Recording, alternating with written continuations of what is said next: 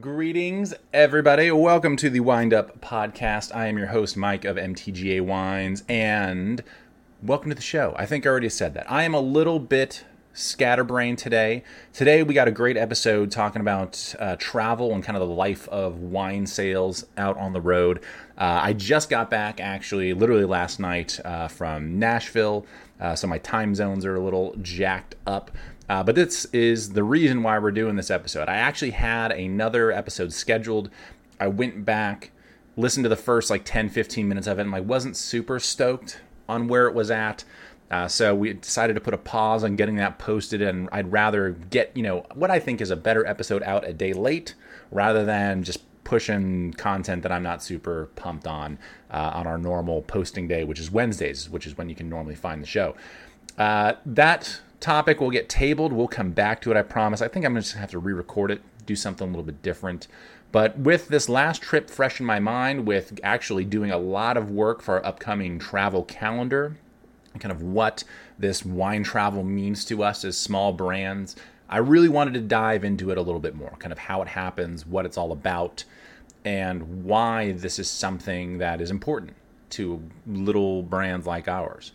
On top of that, I wanted to talk about a little bit more of the kind of broad scope industry impact that this is having, because this is something that has realistically started to revolutionize how people experience Napa wines.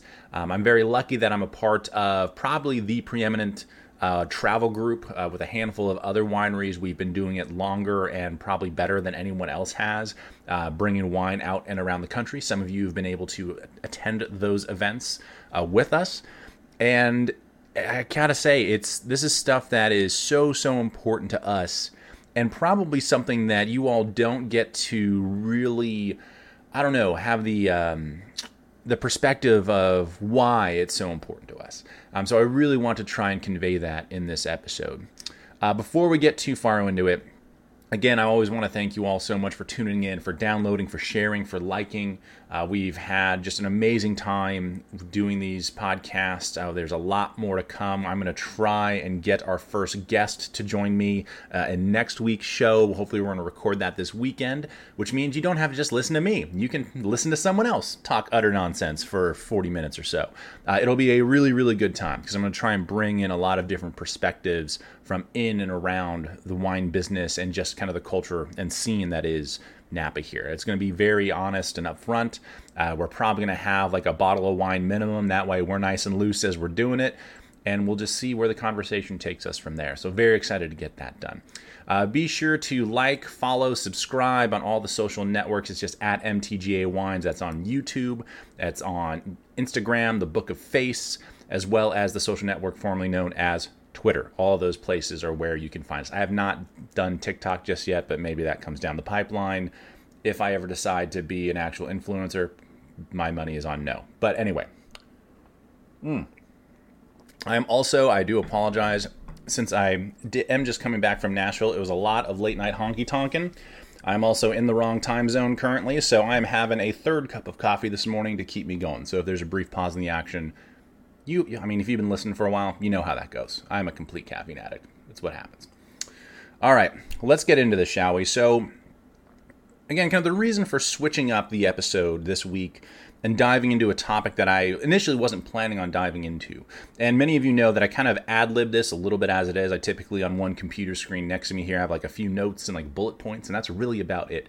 Most of this is just kind of a train of thought and just really trying to be honest and kind of upfront about where kind of these opinions and ideas come from. But when it's an important topic, I do try and have it kind of buttoned up and, ironed out a little bit more so that we can speak about it, a little bit more intelligently than just, ad-libbing as we go. But I thought this was a great time because it's so fresh of mind to dive into this travel side of things, because it is something that has completely changed how a lot of our small businesses do our business. There was a prior episode that some of you may have listened to, in regards to kind of the wine business and the different sales channels that we rely on to stay in business. And you kind of have a few different segments. As a quick review, you have your traditional wholesale channel. This is, wineries selling wines through distributors and into retail shops and restaurants. It's kind of the old school method of doing things. It's the tried and true method. It's what the vast majority of people rely on for their wine sales. And the most wine gets sold through that channel in some way, shape, or form. Number two, you really have what we call the direct-to-consumer channel, which is just the winery straight to your front door. That can be in the form of just ordering online. That could be in the form of a wine club or an allocation list, or perhaps you visited that winery and they're shipping you the wine that you had ordered from them. That all kind of gets lumped into that segment. The last one, and I think has, really the one that's become more and more important in the last 10 years for folks, has been the travel and events side of things. Now, this kind of blends those first two together because there's plenty of travel that you do for the wholesale game. For those of you that don't know, a lot of times a salesperson or a winemaker, they end up working with those distributors and with those retail shops and restaurants one-on-one. They'll fly out to whatever state they have representation in. They'll work the market and hit the pavement with a bag of wine behind them and just walk and drive around and hit different accounts, different retailers, different restaurants, and try and sell them on that wine. Or if they've been a great supporter of that wine, go out there, shake some hands, kiss some babies, maybe do a tasting event at that location, whatever the case may be. So there's always been kind of this travel mentality with that wholesale channel. Now, with the direct-to-consumer side of things, the same is also true, is that you have certain wineries that will go out on the road and host private events, private tastings around the country, whether that's at country clubs, whether that is at private homes, event spaces, whatever the case may be. So it does kind of split the difference, I guess, between these two other things, because there's a lot that you can do on the road when people aren't necessarily making it out to Napa. And now for, I guess, the main reason I really wanted to dive into this is because one of my best friends and I were talking a lot about this kind of onset of travel that's happened. Very luckily enough, he and I, with a few others, we started this travel group to do just that. We're all small brands. We're not really in that distribution world. We're more so focused on that direct world. And we were trying to get our wines in front of more people. Plain and simple. Whether that was current clients who have friends who are into wine, or whether it's working with other wineries to be like, hey, if you like their wines, you might like these other wines as well, which is kind of the mentality that we took. So, man, it must have been, I think, 6 or 7 years ago now, we started traveling with a group of wineries to do these events around the country. Quite a bit of fun. Everyone, invites their club members or allocation list members who are able to come out, try a bunch of wines throughout the evening. And then, after the fact, if they're interested in purchasing, we help them get that all organized and whatnot as well. So a really great way to kind of cross-pollinate, get to know other people, also see some of your own clients and friends around the country and kind of get after it. But the way that we talked about it was a little bit different. It wasn't so much about, hey, this has been a great avenue for us to get out and about and share our wines with people. It was like, how is this actually really impacting the world of wine and what is happening in and around Napa? And I've kind of tossed this idea by a few other people, and I don't think anyone else is on board with it just yet. But I'm kind of moving more and more this direction. And it is because more and more wineries are out on the road, whether it is for private events on the wholesale side of things, or maybe for charity auctions, it's anything like the Nashville Wine and Food Auction, to the Tum Tum Tree Festival in Alabama, to Shuttle Cork out in Kansas City. There's a lot of different events around the country that wineries are going to. And quite frankly, if we're going to be on the road, we let all of our clients know and say, hey, we're in the neighborhood. If you want to grab drinks or a dinner or, put together your own event, let's figure it out. Let's figure out how we can make this kind of happen. That way we can maximize our time while we're out and about. It's just, makes sense. And sometimes that snowballs on you. I think in April, I am not going to be home at all. I think I'm spending 2 full weeks in the great state of Missouri, because Missouri loves company, as it turns out, and, bouncing around the Midwest, because it just, like I said, snowballed on me. And it's like, all right, we're going to be there for a couple of events. Let's see if there's anyone else who wants to try and put something together. And boom, here we are with a very full calendar come this spring. Great problem to have. Not complaining whatsoever. But my buddy and I were talking about this idea that with how slow Napa was in 2023 in terms of just tourism to the valley, something that I've mentioned somewhat anecdotally over the last few months, is that 2023 was actually one of the slower years we've had, especially in recent history. Although keep in mind that everyone had their best year ever in 2021 and into the first half of 2022. So if you're seeing a downturn from the tippy top, you're probably still ahead of where you were 3 or 4 years ago, right? Theoretically. Hopefully it wasn't that big of a drop off, although from a few people it sounds like it might have been.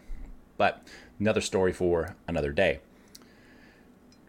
But what we were considering is with this, downturn of tourism to Napa, are these travels kind of having an impact in terms of the grand scheme of our overall sales?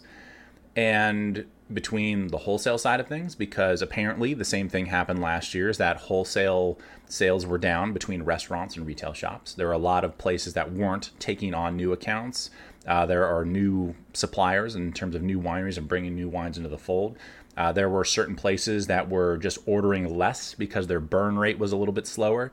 For those that don't know, your burn rate is typically just how fast you're moving through, X amount of bottles or cases of wine per month. And on top of that, you have this really slow, direct-to-consumer side of things where there's less visitors coming to Napa, and we largely reference the expense of hotels, the expense of just getting here. It was cheaper to fly to Europe than it was to fly to California for a lot of folks this last year. We also know that because of how busy we were 2 years ago, that it's probably just people dividing and conquering. They've been to Napa recently and they're like, hey, let's go do something else. Not everyone's going to come to Napa every single year. And since a lot of people got that, kind of shook that out of their system in the last couple of years, they're like, all right, let's go do something else. We still love Napa wines, but we got to travel, see other things too, which totally understand. It's how Brittany and I operate. Which brings me back actually to this trip out to Nashville, because I had been out there a couple of times. Lovely city, amazing time. Brittany had never been there. So she, night one, she probably went a little too hard down on Broadway. She got honked and she got tonked, and the next day was a little bit rough. But we had an amazing time. But while we were out there, we met up with some amazing friends and clients. We did an event while we were out there with our wines, and it was a way to, get out in front of people, because realistically, we didn't have any tastings scheduled over this last weekend, which meant, okay, well, we can either sit here and hope we get a phone call, or we can try and make something happen.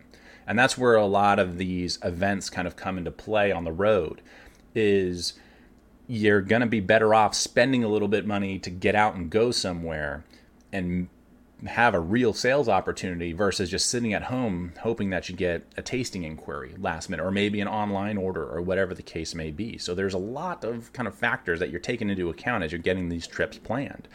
On top of just, hey, this is a cool city that we would love to hang out in a few days. But hey, by the way, it's really slow at the winery right now. Why don't we try and, put a couple things together while we're out here? And as my buddy and I were continuing down this conversation, because we both kind of agree with that method, the methodology of how we organize these events around the country, they're kind of the purpose of them, why they're advantageous to us as small brands, and we'll get a little bit more into that as well. But is that starting to take away from what's happening, a little bit on the wholesale side, but maybe even more so on the direct side? Because if we are traveling more and more and more, and we're going to be on the road more and more and more, then why are folks coming all the way out here? If the wine is going to make its way into their locale through some sort of event, then why do they need to come to us? And it was a really interesting thought that he had. And I'm not really sure I'm 100% on board. I can certainly see the perspective, but it's hard to beat coming out here and seeing the vineyards, being in the caves, sitting down and tasting the wines at the winery. That's an experience that you just can't replicate around the country. I have a leg up in the sense of being an owner and a winemaker, that when I show up in a room, it is kind of my show, right? I'm not some salesperson. I'm not some distributor. I'm the one doing all of the damn work. If I showed up in work boots with purple hands, people would get a kick out of it. It's typically how I host tastings during harvest. Some of you have seen that I'm a little bit torn up, ridden hard, put away wet come, September, October, and into November, like we had this last year. So there's a little bit of street cred there that I get that certain others do not, because they're the hired gun. They're the sales rep who's trying to, move boxes of wine, basically. Doesn't mean they're any less passionate about that. Keep that in mind. There are a lot of very talented people that care a lot about the wines that they sell, but it's just a different, when you have a winemaker in front of you, and I've seen this firsthand, it is a different vibe, because I've worked in hospitality. I've had to be that hired gun for other people. And you get treated very differently when you're the hired gun versus being the winemaker. It's just that simple. It really, really is. And I think the main point, so that's really, I think, kind of where I do disagree with my buddy, is that, I think that there's kind of this downtrend, which has happened before. We've seen plenty of ebbs and flows in tourism when it comes to people coming out to Napa and visiting wineries and staying. But I don't think there's enough small brands traveling to have a major, major impact on the broad market trends. I'm sure it is something that, might affect that winery in particular, where, hey, if someone's coming out to Napa and they just saw you out on the road, they might not come out to the winery. It's like, oh, we just saw you, we just bought some extra wine, after that event. So, we're good. We're going to go visit someplace else. I've had that happen before, sure. But you still have folks coming out to Napa.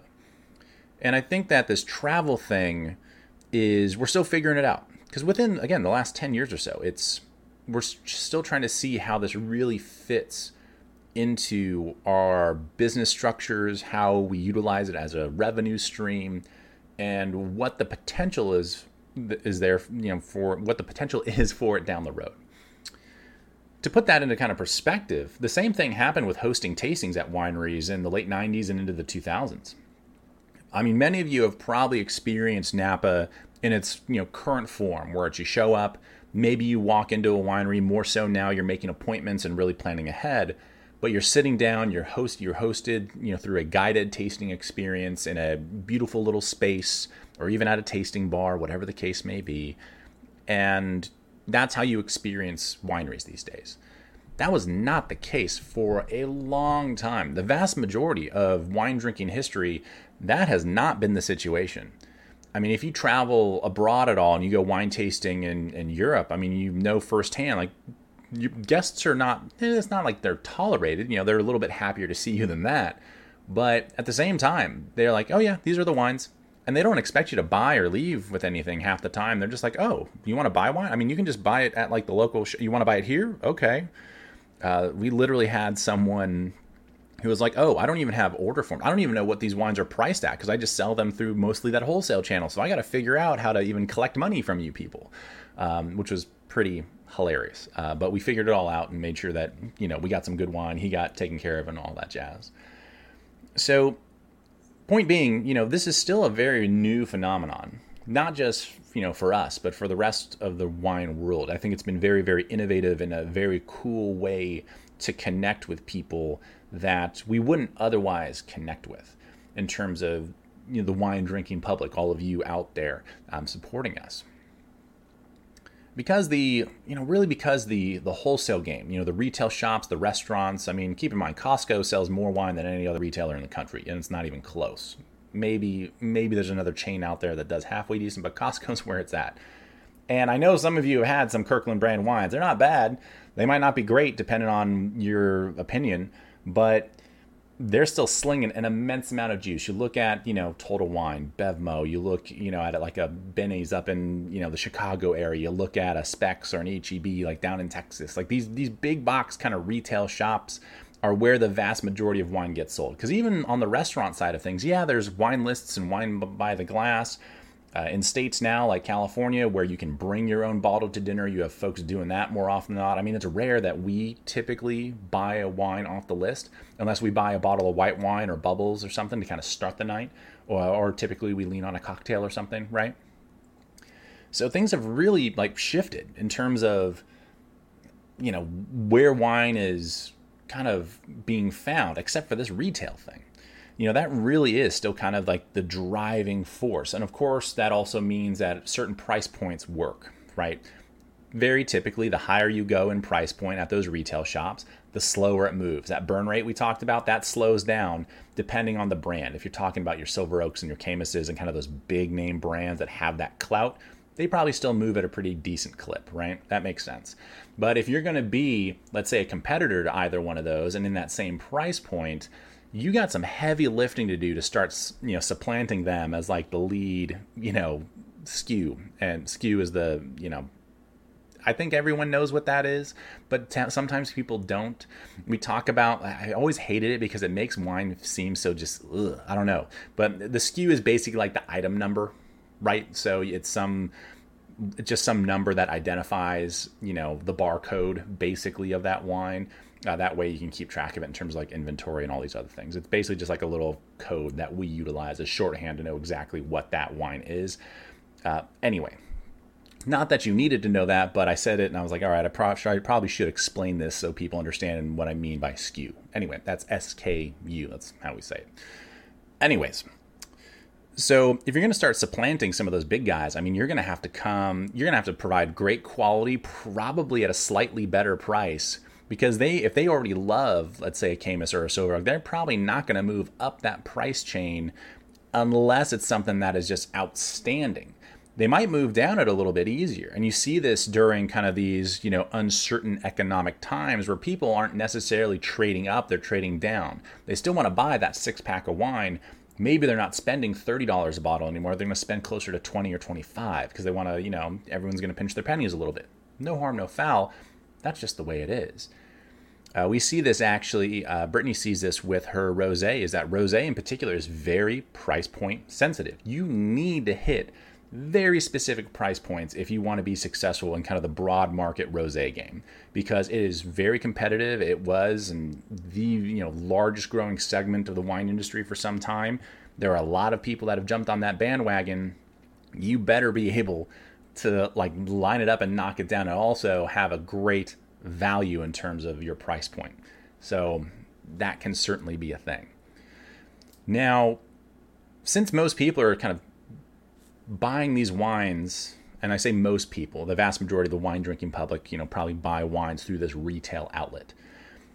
Where do us small wineries fit into that, right? For those of us that don't have, a big retail presence, that's kind of the issue, right? That's kind of what we've been trying to solve with this travel stuff. And I wanted to give you a little bit of a background on that retail side of things, because that is truly the driving force of wine sales, 100%. Unless you get like a really killer by the glass placement in a restaurant. Like by the glass is where you want to be in a restaurant, because that means you're burning through. That burn rate kicks up because people are ordering it frequently. The by the bottle stuff moves a little bit slower because people aren't necessarily buying full bottles. I have a glass of this, maybe a glass of that, and then move on. It's a little bit more, it's just a little easier to sell a couple glasses of wine than maybe a whole bottle if it's a Tuesday night and people are like, yeah, we don't need to go on a bender this evening. You know what I mean? Although some of us consider going out, it's a bottle minimum per person. So easy. We'll knock that out. That's light work, right? But anyway, this is kind of where, we and other, I think, small brands have struggled, is because you have these well-known brands that are kind of killing it in this retail game. And depending on who you ask, they might be of the quality that they want or not. And our goal as small producers is very typically to provide, amazing wine at a great value. And value doesn't necessarily mean cheap, for those of you that think I'm insinuating that. Value just means it's worth it to you. That this is of a good value. That, hey, even at $60, this wine drinks like it's $120. That's a great value wine. If it's that good, that's a great value, because you feel like you're getting a 2-for-1 deal with that. So even when you move up kind of that pricing structure, you can still find great value as long as the quality matches or exceeds the price point. That's really the mentality that I take in any of my wines, is that I want folks to experience amazing quality for great value. That even if the wines are maybe a little pricier than what you would normally spend, that it is easy to rationalize that purchase because the wine is just that good. That is truly my goal, is that you're getting the most bang for your buck with any of the wines that you purchase from us. And if not, you got a direct line to the winemaker to talk a little shop and say, hey, what's going on here, and what should my expectations be for the next club shipment or wine that we want to buy, whatever the case is. I'm always happy to talk shop with folks. And as we started, trying to make that kind of more personal connection with folks. Because this is the downside to that retail shop, right? Hopefully they got a great wine person there, like a steward or, som or somebody who's walking up and down the aisles. Because if you have a question, they can answer it, and hopefully they know what's on those shelves so they can speak very intelligently about it. Many places don't have that. So you're kind of left to your own devices of looking at this wall of wine in a retail shop and like, well, that label's cute. I've had that before. Didn't like that. That one's always pretty good. Shoot. And it's hard to sort out which way is up sometimes. For us, it's a little bit easier because if I'm sitting there in front of you and we're at a wine dinner, talking shop, or at a tasting like we did out in Nashville just a couple nights ago, all of a sudden, you can ask those questions right then and there. And you got someone in front of you who's going to be able to answer them, full stop without any issue, as opposed to some salesperson who doesn't really know what they're talking about. They're just the wine person making sure the labels are straight on the shelf. So what we really wanted to do with this travel stuff is kind of build on that and say, hey, we know you're going to have, your local liquor store, wine shop, whatever that you want to support, where you're probably going to be buying the vast majority of your wines, or maybe you're already in wine clubs and that's how you get a hold of some of these small producers that you can't necessarily find in your local shop. But let us extend another olive branch here and say, hey, let's give you a direct line to someone from that property, whether it's someone like me, like a winemaker, or if it's just a salesperson. In either case, there's going to be someone who has boots on the ground there who's going to pour you some wine. We're going to chat about it. We're going to have a great night. And hopefully this either introduces you to some new wines that you're going to love, or maybe you're a big fan and you just need to restock, for the holiday season or whatever. Or you got to buy some gifts for somebody or just stock up for yourself. Hey, be selfish. It's all right every once in a while,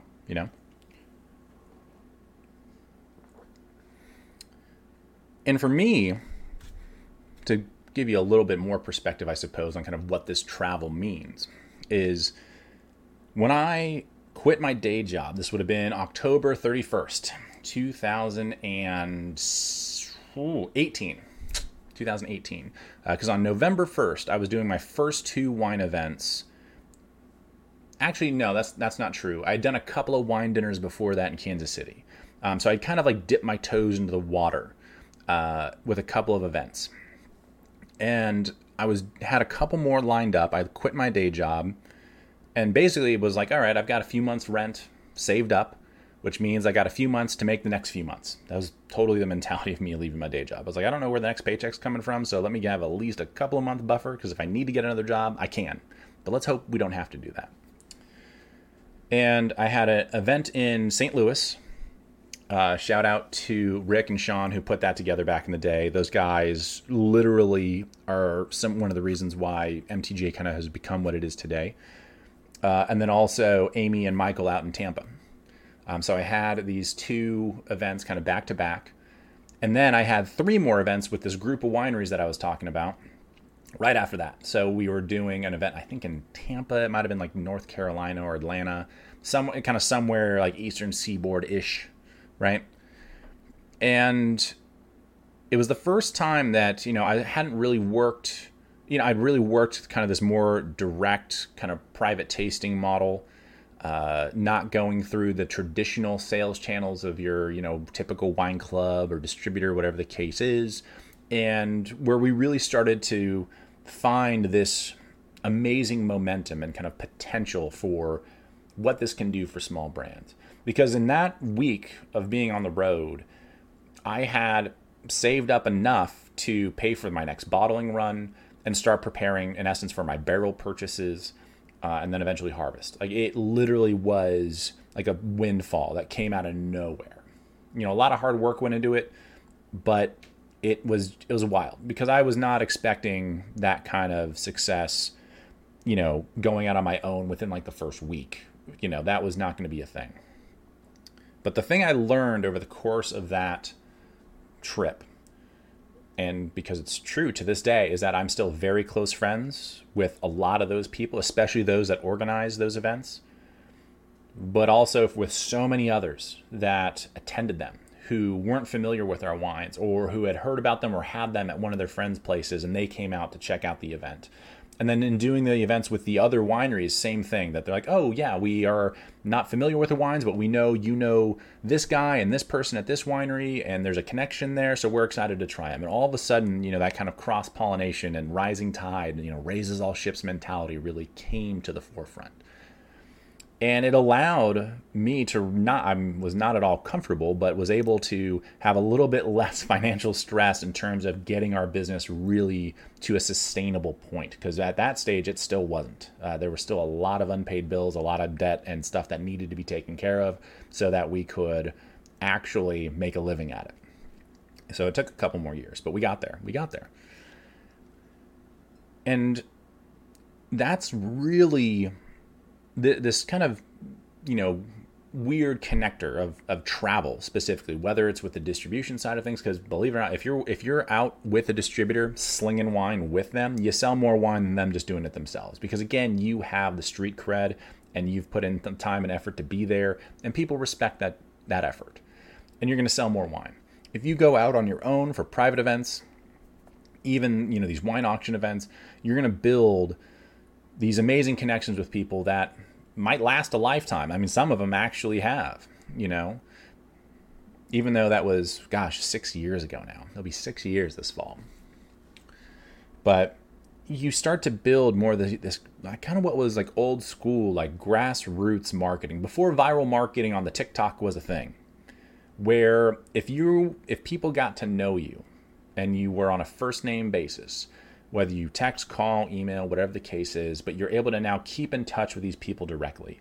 And you build, instead of you just being a client and just a sales avenue for that business, now you're a friend. And that means the world to small businesses. It's why so many of us, it doesn't even matter what industry you're in, but whether it's wine, I don't care if you're the local hardware store, whatever, you get to know the people that are your regulars, your clients, your best clients. And all of a sudden you're on a first name basis with them. You know how their kids are doing. They're sending you photos, their graduation photos. They're sending you Christmas cards or whatever. And all of a sudden you've really started to build real connections with folks. And that is that is the beautiful thing about doing this travel stuff. In that, even though you're on vacation, like Brittany and I were this last week, you meet up with clients who we met at one of these great tastings that was hosted out in that area. And this would have been almost a year and a half ago now. But they hit us up and said, hey, we're around, let's grab a drink. And we did just that. And they were outstanding, super, super folks. Nice. It was so good to hang out with them. And then the following night, or actually maybe it was 2 nights later, whatever the case is, we had another friend of ours that I had met actually on that same trip about a year and a half ago. He was like, hey, come on in. I'm going to set you up with the beverage director of this club. Come on in, hang out, do your thing, and hopefully they'll snag some wine, or you at least get to meet some people who enjoy wine as well, and that travel to Napa, and someone who's like a real business like connector, which we just appreciate so much, because we don't have the marketing clout. We're not out in store shelves. We're not, these high-powered, brands that are growing like crazy. You look at like what The Prisoner did back in the day.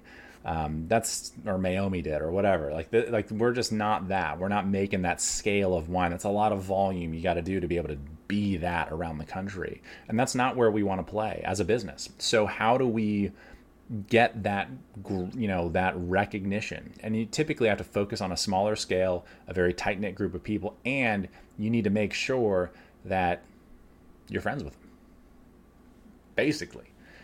So as my buddy and I were kind of debating whether or not this travel thing is like kind of eating away at other sales channels, I think, sure, there's a little bit of cannibalism there. But at the same time, very similar to these 2 events that we did and the folks we hung out with over the last week, I hadn't seen them or, really talked to them too much, except for here and there. For like club shipments and other things. But this was an opportunity to be like, hey, you've been a great club member for a little over a year and a half. yes, we'll absolutely come out. We'll have some fun with your friends and drink some wine and, shake hands, kiss babies, and just, do what we do, which is what wine is all about in the first place. It's about getting together and just enjoying and celebrating life and having a good time and sharing stories and connecting with people. The last thing I want to do anytime I'm hosting a tasting or, entertaining a group of folks is be a used car salesman. I want you to know the stories. I want you to get to know me. I want you to understand what it takes to actually go from grape to bottle and the trials and tribulations of being in this beautiful industry, because it's very shiny and pretty on the outside, but the inside it is greasy, grimy, and you got to really work to earn it. It takes a long time to do it at that. So even though I don't know if my buddy and I disagree on whether or not this event thing and kind of what we're doing out on the road is, having a negative impact, because I think, for someone like us and even for the brand he works for, I think it does nothing but good things. But at a certain point, you might have to look at it a little bit like a marketing expense, where you might not sell quite as much as you want, but now you have a whole new group of friends that, if they're planning a trip to Napa, they're probably going to hit you up. Hopefully they do. Anyway, if they're looking for wine to give as gifts or just purchase for themselves, maybe down the road, that you can take care of that for them as well.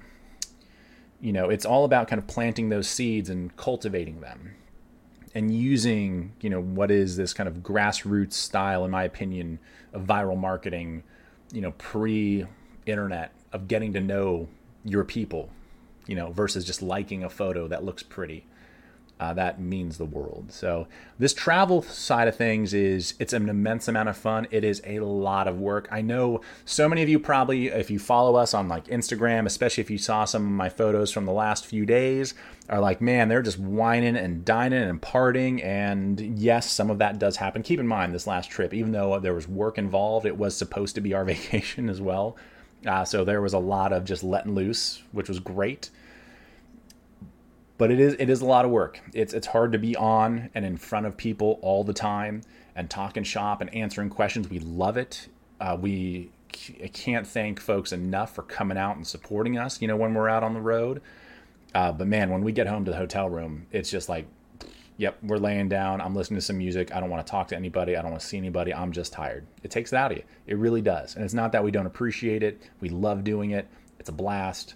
But it is work. It is a job after all. So there is a lot of, we always post the pretty photos and the fun that we're having so folks can kind of live vicariously through what we got going on, especially when we're on the road.